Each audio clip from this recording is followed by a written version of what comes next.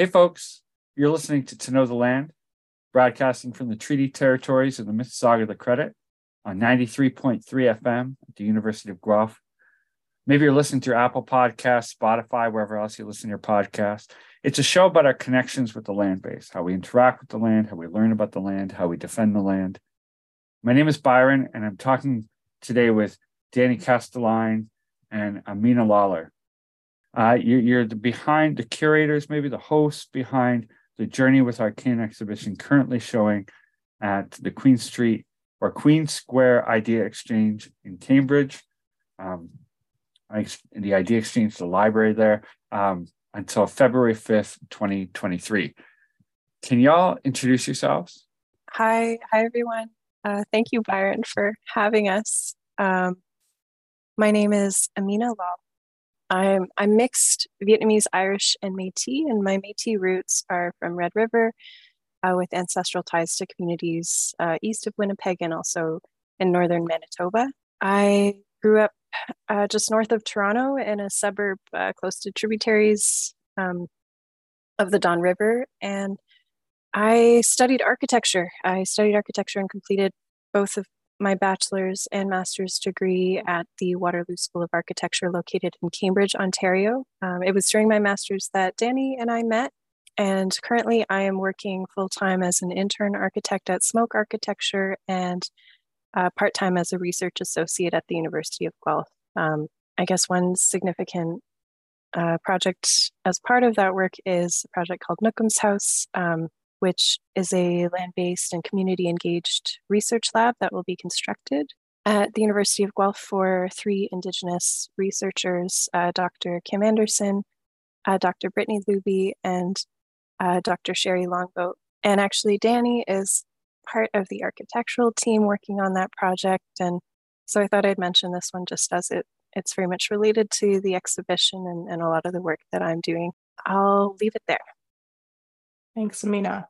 Yeah, so thank you so much, Byron, for having us. I'm really excited to get this started and have this conversation with you today. So I'll go ahead and introduce myself. My name is Dani Kastelein.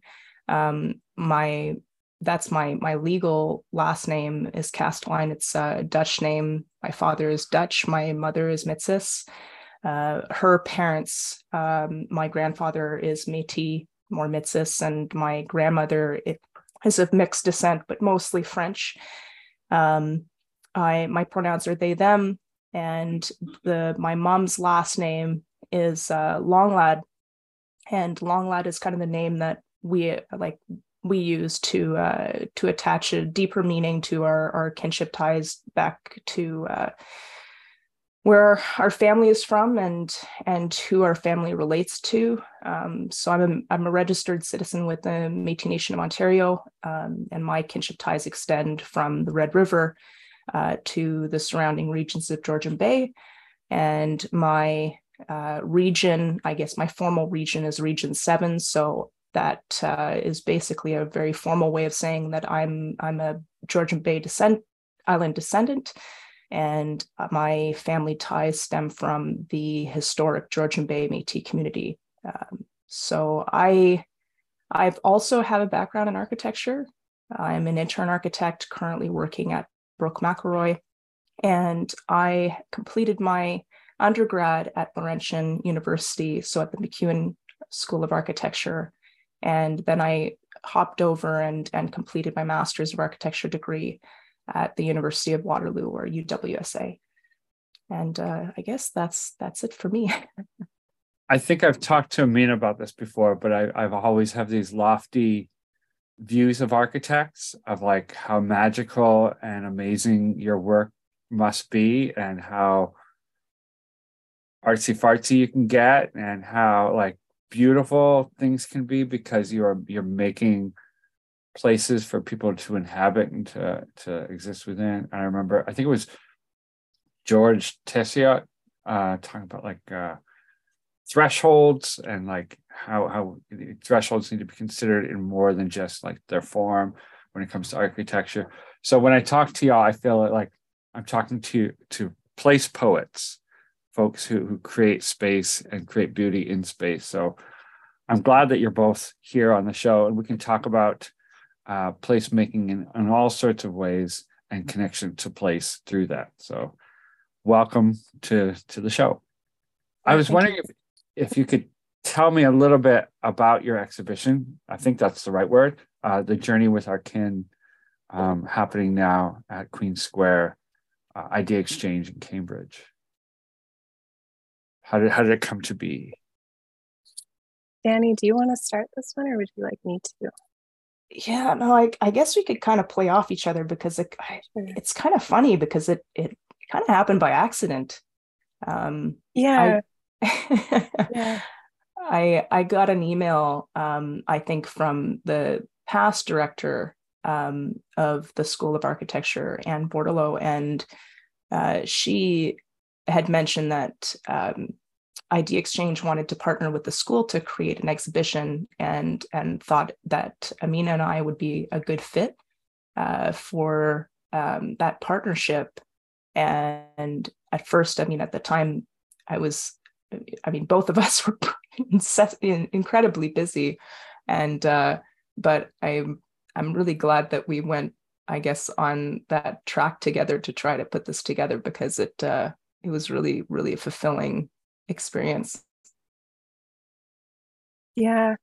It was like Dani said, they reached out to us to do this, and I think we couldn't let the opportunity pass, I suppose.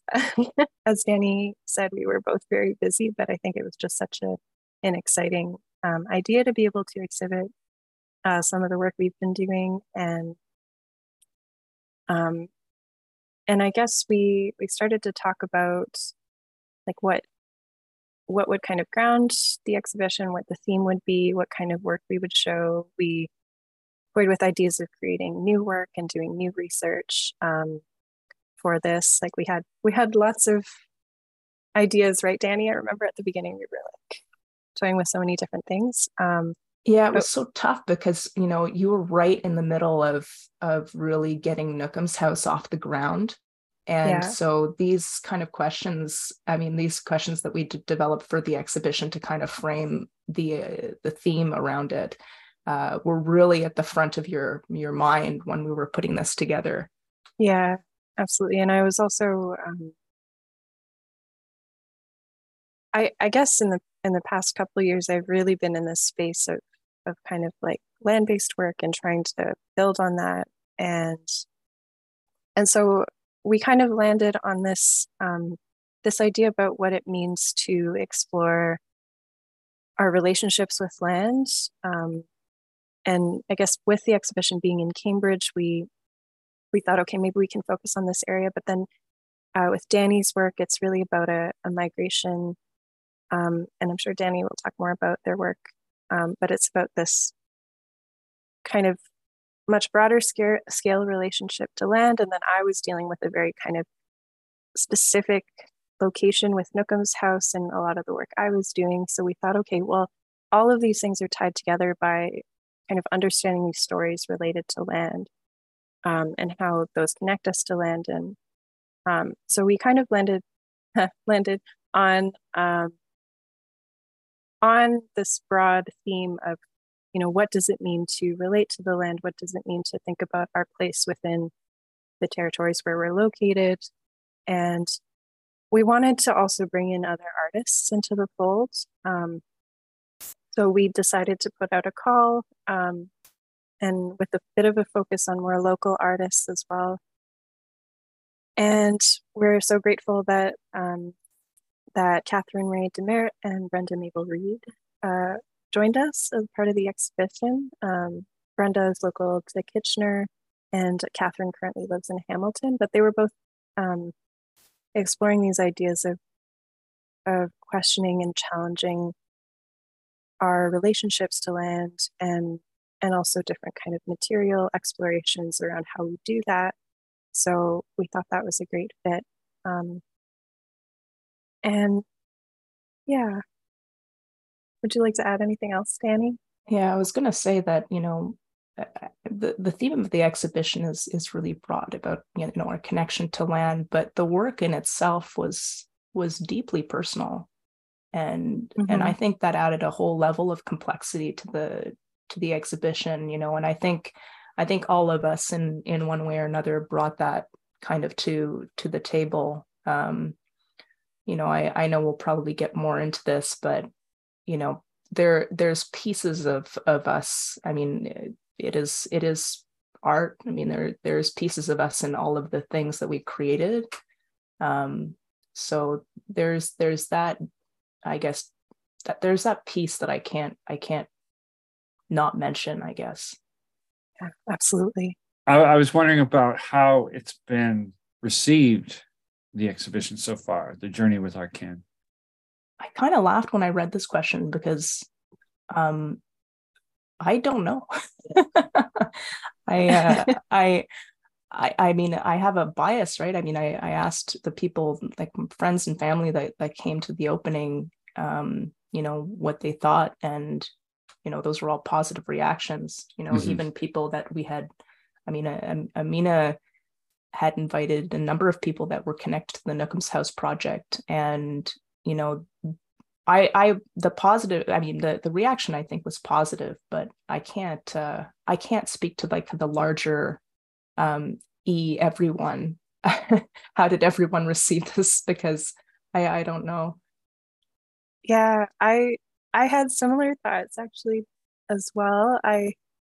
I think within our connections, within I guess my kind of bubble or community of folks, I think it's been received well generally.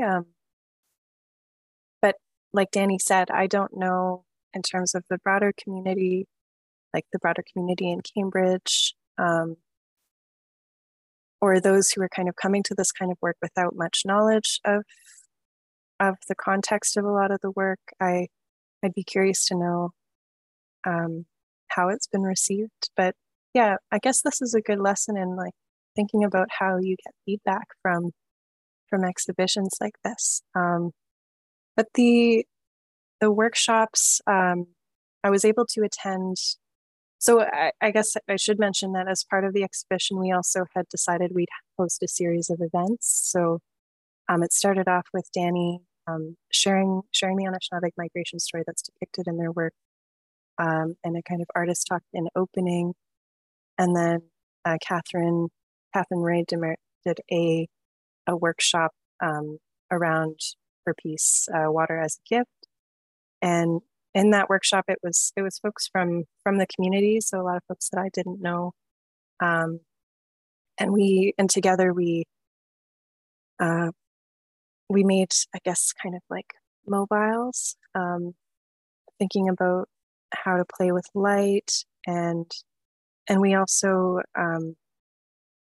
Lori Miner is a water walker who did an opening for that event, and just to say that workshop I think was really well received, and the folks that came from the broader community I think really appreciated the work. And then Brenda Mabel Reed did a workshop as well. We've gotten good reception generally from the public in terms of involvement in these workshops, and I'm hosting a walk with you tomorrow, Byron, and Elder Miptune, and we're going to be, I believe it's full actually.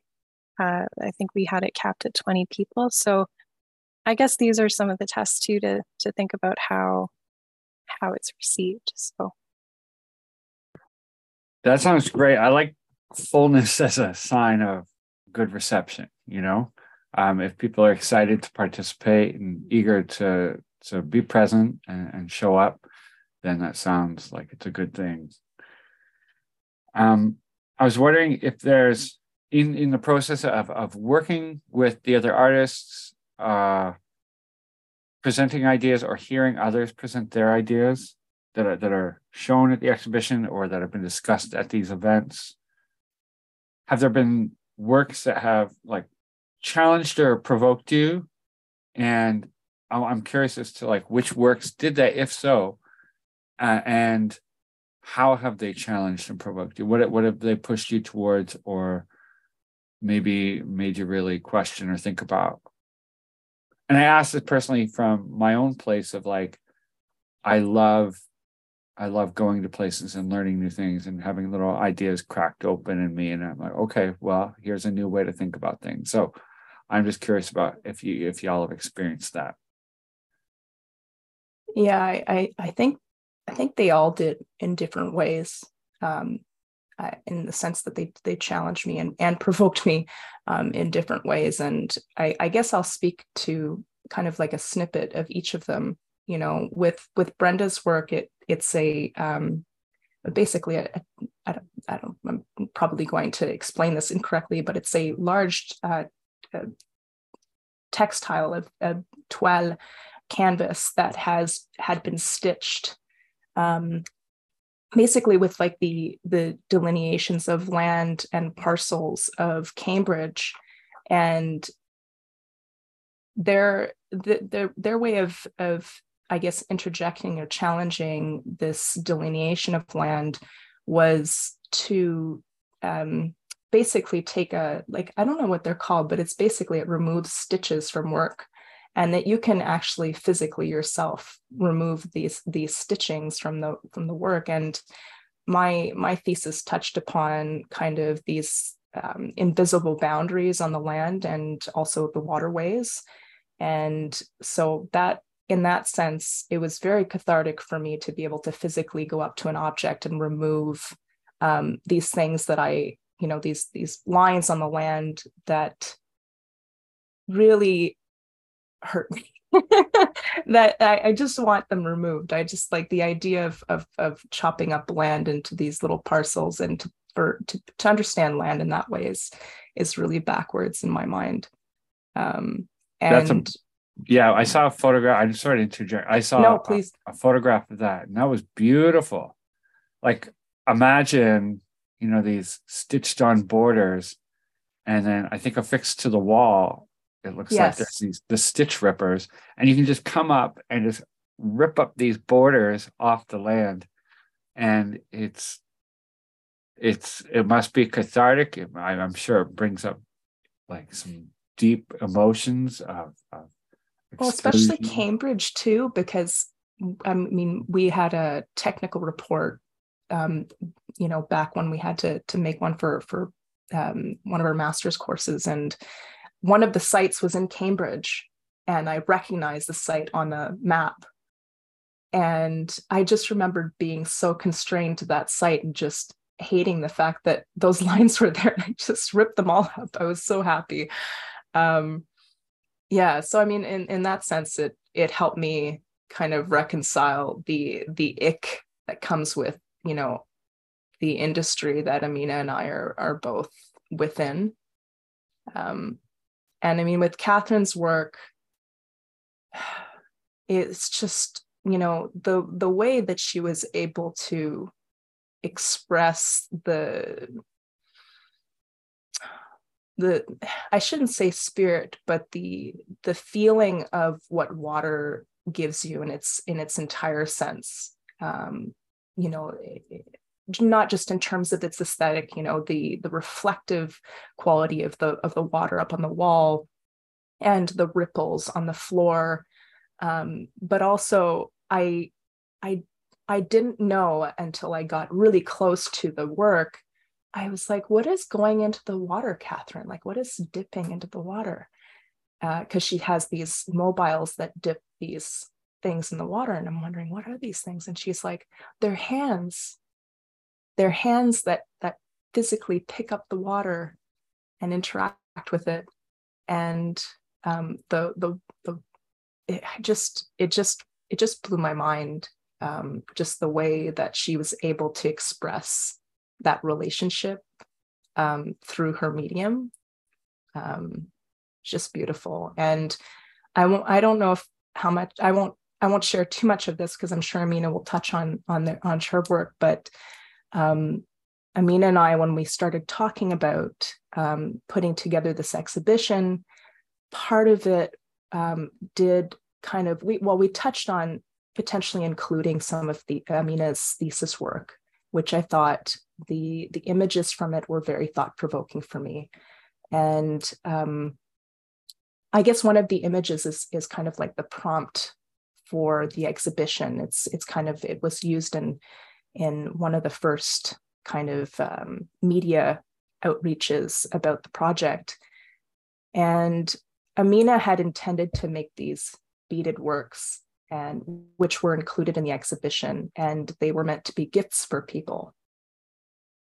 You know, to include a gift for someone in an artist exhibition like this, to me, that related back to reciprocity, you know, related back to also the connection that she had, not only with those people, but also with the plants that she represented in the work, and how those plants related back to her relatives. So it was just really all encompassing for me. You know, all of the work was immensely thought-provoking and also deeply personal. And for me, it touched me in a way that I think will cause ripple effects for a long time. Amina, did you want to talk about your work at the show a little bit? Yeah, I thank you, Dani, for what a beautiful description of the work and about its influence. Yeah, I can talk a little bit about my work in there. As Dani mentioned, I have a series of beaded pieces. So I've got three beaded kind of medallions. They're about 5 inches in diameter. They're on wool felt, and they're not perfect by any means. I'm certainly I'm still learning as a beader, but I wanted, as Dani said, I had a series of drawings that I did as part of my master's thesis, and I guess all of those drawings were intended as almost templates for beaded works that I hoped to gift to people that were influential to the work, or were mentors to me, or friends, or, you know, just people that really impacted me and how I was thinking about the content that I was writing about, and just the experience of doing my master's thesis, which was very much a kind of reflection on different experiences I'd had. And so, yeah, this idea of thinking about gifts and honoring those who were my teachers was something that I wanted to bring into this exhibition. And what I decided to do was to make 3. So actually, before I get into that, maybe I should mention that the other piece in this exhibition is an illustration around Nookum's house and our other than human kin on the site at Nookum's house. And Nookum's house, so Nookum, it's an abbreviated version of Nookmis. It's also, I guess in Cree, Nookum is also the word for grandmother. So Nookmis means grandmother, Nookum means grandmother. And Nookum's house is grandmother's house. So it's about this grandmother space. It's a home space, it's a safe space, it's a space for community, for learning, for research. And so this idea of grandmothers, kind of learning from those who are grandmother figures, for me was an important part of the work that I decided to include in the exhibition. So the beaded pieces, I decided to include 3 pieces for kind of 3 grandmothers in my life.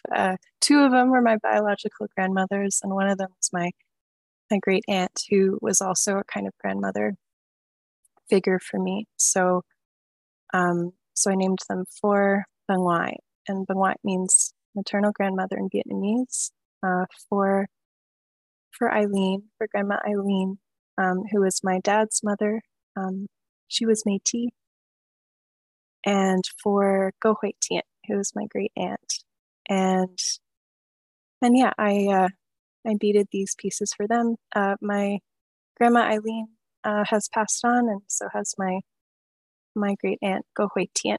But Bang Ngoại, my Bang Ngoại is still going strong, and I'm so excited to gift my piece to her once the exhibition closes. I really like that idea of honoring, you know, kin with the work. And I mean, if the theme is the journey with our kin, sometimes I think there's two perspectives there that I think people can take. They can take like a human kin and think of that way. And I think how, like, I really appreciate that is incorporated at the exhibition, but then also are more than human kin, beyond the human. And that's incorporated at the exhibition. So it's a really holistic view of kinship relationships, just all placed there. And I really appreciate that a lot. I was wondering if we could switch over to some of the questions that y'all have posed with this exhibition. And I actually, when I read these, I was like, okay, this is like a lifetime of questions that y'all are asking and putting out there. And I think that I want to sort of reflect them back to you as I mean, I think you've indicated before that you ask these questions because you don't know the answers. And I think that's why we ask questions. That's very appropriate and very, very real. But I also want to let's get into it. Let's ask some of these questions. And I would love to hear some of your thoughts on them. Some of the questions that are posed at the exhibition, and maybe I'll read some of them out and you can decide if you want to try and answer any particular, or if you just want to take them all at once, because I'm very curious about all of them. I wonder, here's the first question. What does it mean to care for the land that cares for us? How do we foster kinship among all our relations? The interconnected network of creation that encompasses the earth, water, air, sun, moon, plants, fungi, and animals. Second question is, how do we reconcile and bring together multiple perspectives to build community in connection with the land? The third is, how do we strengthen our capacity to care for the land? What skills do we need to do so? And lastly, how do we creatively express our journeys of reconnection with our other than human kin? Now, those are, again, pretty big questions that can detail a lot of consideration and a lot of reflection for years to come. But I'm going to just pass it back to you. And I was wondering if there was anything there that you wanted to talk to and speak to. Yeah, I think maybe I can add to also the fact that, these questions I think are very much part of the exhibition. And I think going back to talking about how is the exhibition received, I'm hoping that these, when people look back on, when the exhibition comes down, these questions I think will still kind of be in the ether somewhere. Some will be able to look them up. And I mean, these aren't questions that are unique to us. These are, I think, questions that a number of Indigenous scholars and, activists and artists have already kind of posed and answered in different ways. But, I think this is the lasting legacy of this exhibition is, the workshops are kind of in response to kind of finding an answer, not an answer, but trying to build our capacity to find a way around these questions. They're more of like a kind of framework, right? Just to consider, or how to center our actions and our thoughts as we navigate the exhibition or just the work we're doing more broadly. And yeah, I guess I'm trying to think of which one to address. And they're also interwoven. But I think maybe just the works themselves in the exhibition, we pose these questions in our call for pieces and thinking about pieces that would address some of this work. And I think in different ways, of course, each of our works attempt to kind of brush up against these questions, or again, I don't know if we can answer any of these questions, and that was part of the point, but my colonial brain just kind of wants to answer them all right now. Yeah. Well, I could talk about for me, a big part of this, and Byron, this is partly how we've come to know each other, is as part of my thesis work, I was like, well, how do we do this work in a good way? How do we make places in a good way? How do we do architecture in a good way? Kind of honoring the land, honoring the fact that we're on, on indigenous lands that have very violently been overtaken or disrupted, and to form the cities and places that we know now. What does it mean to kind of reconnect with my own ancestral teachings, with the kind of very human kind of existence too, of actually being in connection with the land. And so for me, I started to think about, okay, well, I grew up in the suburbs. I spent a lot of time outside. I spent time camping, and I always loved being out among the plants and the trees, and I always loved animals, but I'd never really taken the time to really get to know and understand how our animal kin or our plant kin kind of live in the world and how they interact with each other. And and there's so much to learn there. So for all of you listening, I guess I met Byron because Brittany Luby at Guelph had worked with Byron in some of her classes, and we ended up hiring Byron to do some wildlife tracking at the Nookums House site. And I told this story at the exhibition opening, but I still remember, Byron, when you were telling us about the species or the animals that you were finding track and sign of on our site. One of the species that you mentioned was the flying squirrel. And I had no idea that there were flying squirrels here, in this part of Ontario. And honestly, it was kind of this moment that was really eye-opening for me, because I realized, I don't even know who all the animals are that are our neighbors. And I always considered myself someone who was quite aware of these things, because I grew up watching so many nature documentaries and all of these things, but somehow that was one that slipped through the cracks. And I was just I really need to kind of take this moment and, reconnect with this knowledge that I'd kind of neglected throughout most of my academic life. And so kind of coming back to this, wanting to center learning about the land and learning about the animals and plants on the land became really important to me. And so I ended up signing up for a wildlife tracking apprenticeship with Earth Tracks, and Byron, you're one of the instructors there, of course. And I think this has been such an awesome experience for me to really learn how to read the land and understand kind of what's happening all around us all the time. And so kind of building that awareness for me, if we look at the question, how do we strengthen our capacity to care for the land? What skills do we need to do so? I think this awareness building is so important, because, how are we going to care for the land if we don't even understand what we're caring for?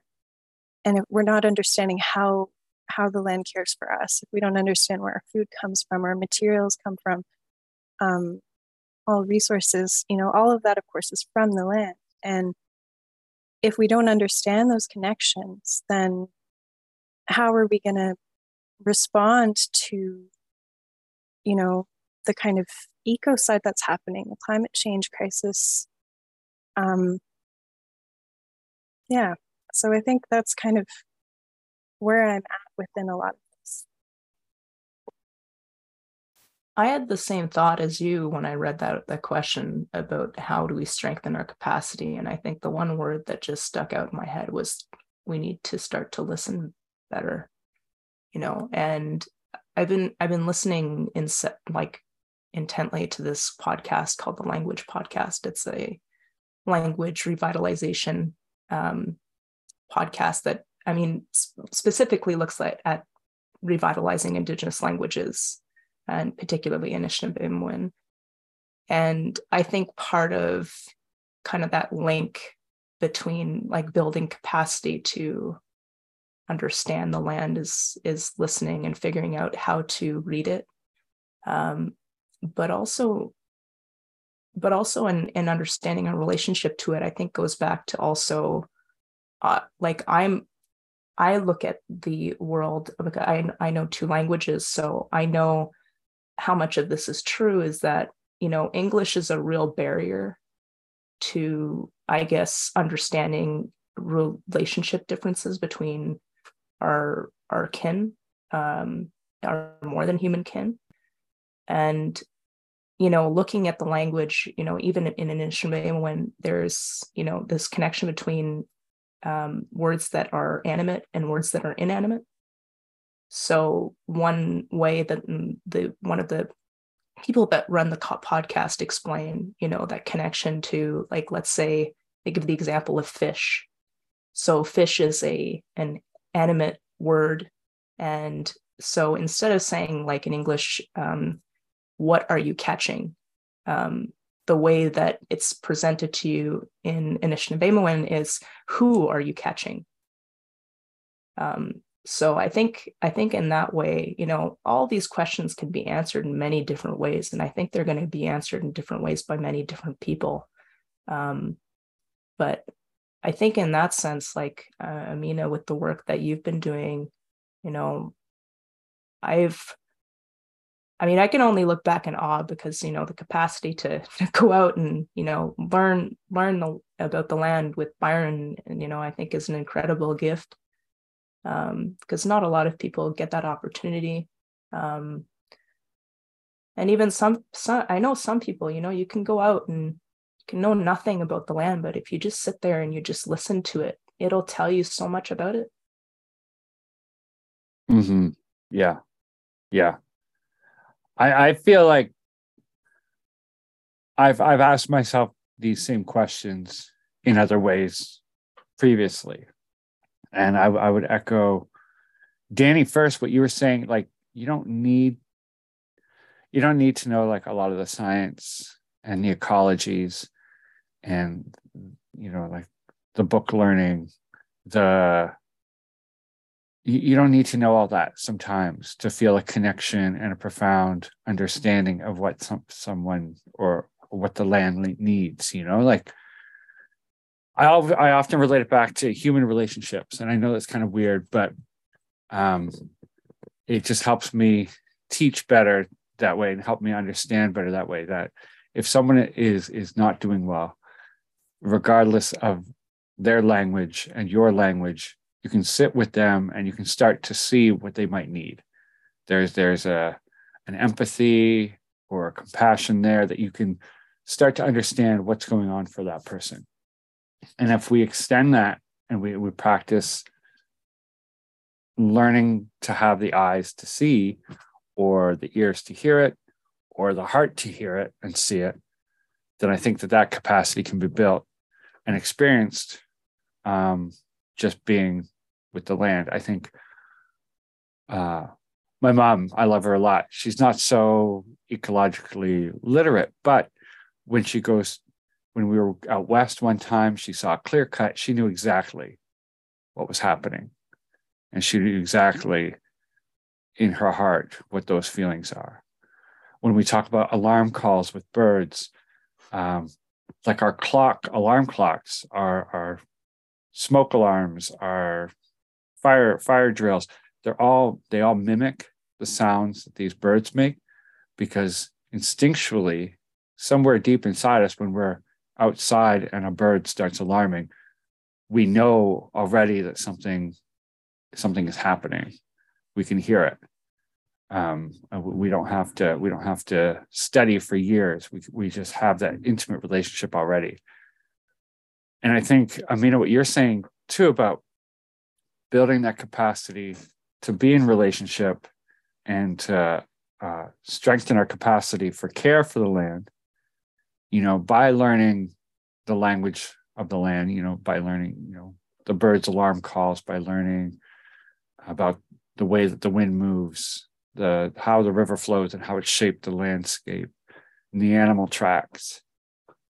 Through that, it is learning deeper capacities, or it's developing deeper capacities to know what's going on. And I really appreciate that. And I see that as a really real, at least in my life and how I see the world, I see that as a really real way of understanding our relationships and the relationships that are going on all around us all the time. But I would like to also offer that maybe it's a gratitude that through working with Nokum's House and through listening to folks in how a worldview is presented that challenges maybe a dominant Western, that colonial program, but the way that folks at Nokum's House can work with relationship to sort of challenge that with such, I don't want to say simple because it's not, but it's like the ways of navigating relationship are so challenged, the capitalist ways of navigating relationship, and they're done with subtlety, with a grace and ease, and I think it's really reflected in like the idea of Nokum's House as, you know, this place, grandmother's house, where we come to be in relationship with each other, in relationship with the land, in relationship with everybody else, sitting around a kitchen table, drinking tea, maybe eating some cookies, maybe going out for a walk, maybe having a small fire. And I think that learning and seeing the weight of those, I'm going to use the word simple, but I want to find another way of describing it. But those simple ways of connecting with each other and with the land offer so much power to disrupt that colonial narrative of how we interact with things, of how we approach even the non-human world in our most radical Western identities. Like it's all that the knees shake of Western colonial identity when seated at grandmother's house, in how those relationships can be developed. And I think that I've learned so much from working with Nokum's House, from hearing Indigenous folks talk about relationship building. And I think that I want to challenge tracking skills and scientific knowledge, and by learning more of Indigenous ways of being. And I think that I just want to say, Amina, that you're on the right tip, working with folks from Nokum's House and working maybe with the tracking. And Dani, I'm reading some of your work outside of this project and really appreciating it. And maybe I'm just rambling now, but I'm just I want to just say that I'm grateful for this reciprocity, this back and forth of discussion that your work, both of you, is bringing up, at least in my life and likely in the lives of others too. Yeah. Oh, thank you so much, Byron, for sharing all of that. I just wanted to add, I guess, before I forget that, thank you so much, Dani, for kind of bringing in this aspect of language, because I think, and listening, because, thinking about how we learn the land and how we learn languages, right? Immersion is often one of the best ways, just to be somewhere where they speak the language that you're trying to learn and just immerse yourself in it. And I think thinking about learning the language and learning the language of the land, like you were saying, Dani and Byron, like you don't need all the books and all the kind of those resources to learn. You really just need to go out and listen. That's probably the most powerful way to do it. And of course that is taught in a lot of, in the program that I'm part of right now. And Byron, I know you've written about kind of the power of sit spots and listening. And I just wanted to highlight that piece, like thinking about, how do you learn the language of the land? Well, you immerse yourself in it and you spend time listening. And I have to remind myself of this quite often as well, just to, we live in this kind of colonial world, and I very much was, mostly raised within the kind of mainstream Euro-Canadian environment. And it takes a lot of work to kind of challenge and unpack the ways in which we learn and the ways we think we need to learn. And anyway, so I just wanted to add that piece. And maybe one more thing about Nookham's house is, I think you're right, Byron, in that it is a simple thing, actually. It's about providing access to the land and to be able to just kind of share food and nourishment in a place where you can see where it's coming from. So in many ways, Nookham's house is a very simple idea and concept about kind of creating a decolonial space. But it's so important, even in its simplicity. Yeah, I wanted to thank you, Byron, for really highlighting the work that Nookham's house is doing. But also, going back to what you were talking about, thank you so much for sharing that with us. Just talking about building those relationships. Like, we're not perfect. Relationship building is hard. It's hard work. Like, I can only imagine the amount of hours that, you've spent outside sitting and just like, it's a lot of work, even building relationships that are, between humans, like that's hard work. And, I think the work that Nookham's house is doing is like, it must be so, it seems simple. I mean, it's a simple in concept. Amina's got it right on the nose. It's simple in concept, but there's so much work behind it. And you both know this, but we're also imperfect people. We're imperfect beings, and we're gonna mess up sometimes. And thinking about clear cutting, like the land doesn't need us. And I think sitting in the land, you'll get that right away. It's like everything is happening around you and you're just sitting there, you're not interacting with it, and you're realizing it doesn't need me.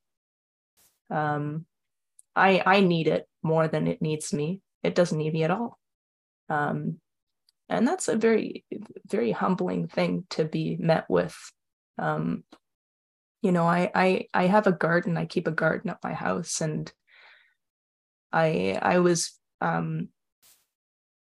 get these periods where I get very sick, and this one particular time where I couldn't go out in the garden. I couldn't really care for the plants. I felt horrible. I was letting down my garden that I had spent so much time and energy trying to like build up. And somebody told me, why don't you let the garden take care of you for once? And that changed my whole understanding of my relationship with that garden in that moment. And they told me, they just said, just go out in the garden, just sit in the garden and just hang out with it. And for me, that was a really powerful moment to be told that. And it was a very humbling experience because, I just recentered my connections to that garden and all of the insects there. And it didn't bother me. It just kind of just roamed around me, keeping going on their way. It was just really powerful. I think that's it. I think that whoever told you that's pretty wise. Oh, yeah. We can do a lot to support. And what's the last question? How do we creatively express our journeys of reconnection? And how do we strengthen the capacity? Those two ones. It's like we can strengthen our capacities to care for the land. And sometimes that's that Western, like active, always doing. But sometimes it is like sitting with and letting the land. We need to strengthen our capacity for the land to care for us in some ways, and we've forgotten that relationship. Exactly. And it's through that fear. It's through that fear that we keep flailing about.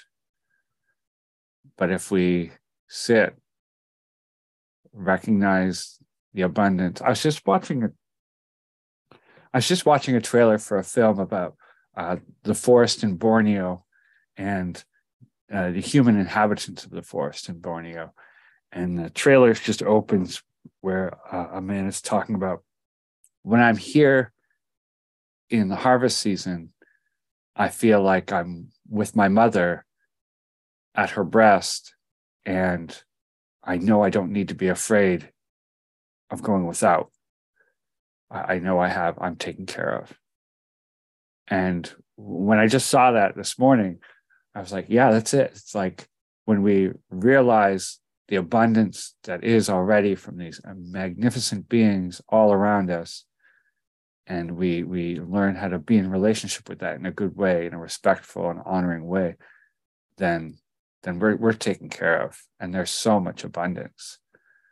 And I think that's kind of like part of the problem too, is that, you know, a lot of us recognize that abundance, but then take advantage of it, you know. Mm-hmm. And, you know, especially for someone like me, I almost saw the land as like too precious to interact with, you know. And I think that's another problem too. It's like, you know, there are ways in which, I mean, Amina talked about this a little bit, you know, going back to those ancestral teachings. It's like, you know, our ancestors figured out how to help the land. I don't know if that's the best way of saying it, but, you know, there are ways in which we can care for it. There are ways to care for it. You know, when you see, like, I know there was a practice of like burning grasslands that were a big thing that would moderate kind of, you know, ecosystems, but also kind of mitigate giant fires as well from happening, right, too. But would just like reinvigorate soils and also plantings in that as well. So there's a way that like our ancestors figured out how to care for the land in a way that, you know, we were able to build that relationship of it caring for us and us caring it for them. You know, while not like you said, Byron, while not abusing it.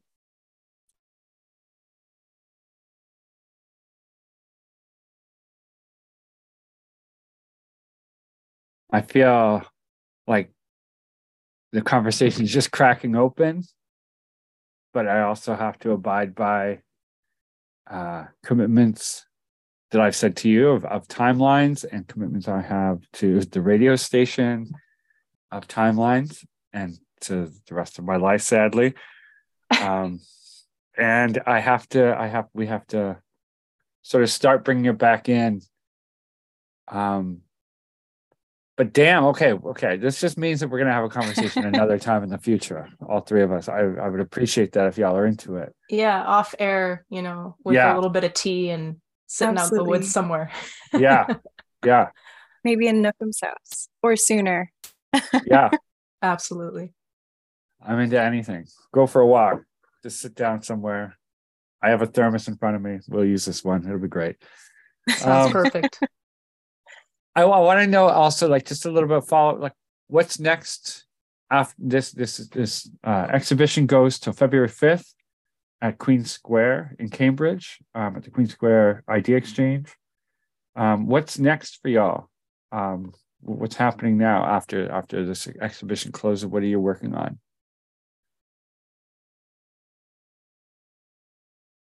Amina? I was hoping you would start. If you want me to start, I can start. Yeah. Struggling trying to get through my internship. Yeah, not much. I'm taking a little bit of a break, to be honest, and just trying to. I think that's the thing too, is talking about my writing, Byron, and you know, one thing that I've been hearing through this language podcast is like, you know, you can ideate and write and draw forever, but you really just have to go out and do stuff. You know, go out and just be with the land and try to build that relationship. And I think, you know, I'm taking a step back for a little bit, you know, and continuing to recenter my connection to my kinship relations, you know, both human and non-human. And part of that is also struggling with the fact that we live in a capitalist society and I need to keep making money in order to survive. So, you know, part of that is completing, the very real architecture internship and everything that comes together with that. It's just like, logging hours and learning new things every day. I just want to comment that, the capitalist society that we're all a part of, not healthy, toxic, maybe even abusive relationships are still real relationships. So it's like, yeah, they still exist. We still participate in them sometimes. Yeah. I should say this is a caveat. I feel very supported at work, and I'm a very fortunate person. I'm very lucky to be where I'm at right now. I think this is just me talking about the natural growing pains of what comes with our industry. Amina? Yeah, I wish there are a lot of magical parts about architecture for sure. And I I loved your description at the beginning, Byron, about about thinking about architecture in this amazing way, and in many ways it is, and in many ways it's not. So I think the part of kind of operating within this capitalist society is tough. It's very tough, and it weighs heavy sometimes. But for me, I think I have been thinking about how I can spend more time on the land and how I can prioritize that kind of learning, while still working and making a living, hopefully. But I'm still working on Nookham's house. It's been a long process because we're always navigating budgets and approvals within the university, and overall there's been so much support for the work, and that's been great. So we're hoping that everything kind of moves forward smoothly, but it's still, we're still hitting hurdles, and it's still a long process. But maybe the main thing I'm trying to do, similarly to Dani, is like hoping to be a little bit less busy so that I can take the time to nurture my relationships. Like Dani said, like with our human kin, but also, just spending time, in the woods and on the land, tracking. And I've found it so hard to actually get out with so many things on the go. And so I guess next I'm hoping to spend more time on the land. Maybe that means that coffee is more close in our future than we think it is. Walking around. Yeah, let's plan it. I'm down. As soon as we press stop on the recording. Sounds good. Day timer's right here. Yeah. Well, thank you so much. Thank you so much, both of you, for being on the show and taking the time to talk. Like I said, I really mean it, that the work that y'all are doing, the exhibition that's being put on, what y'all are bringing to the world, and the questions that you're asking.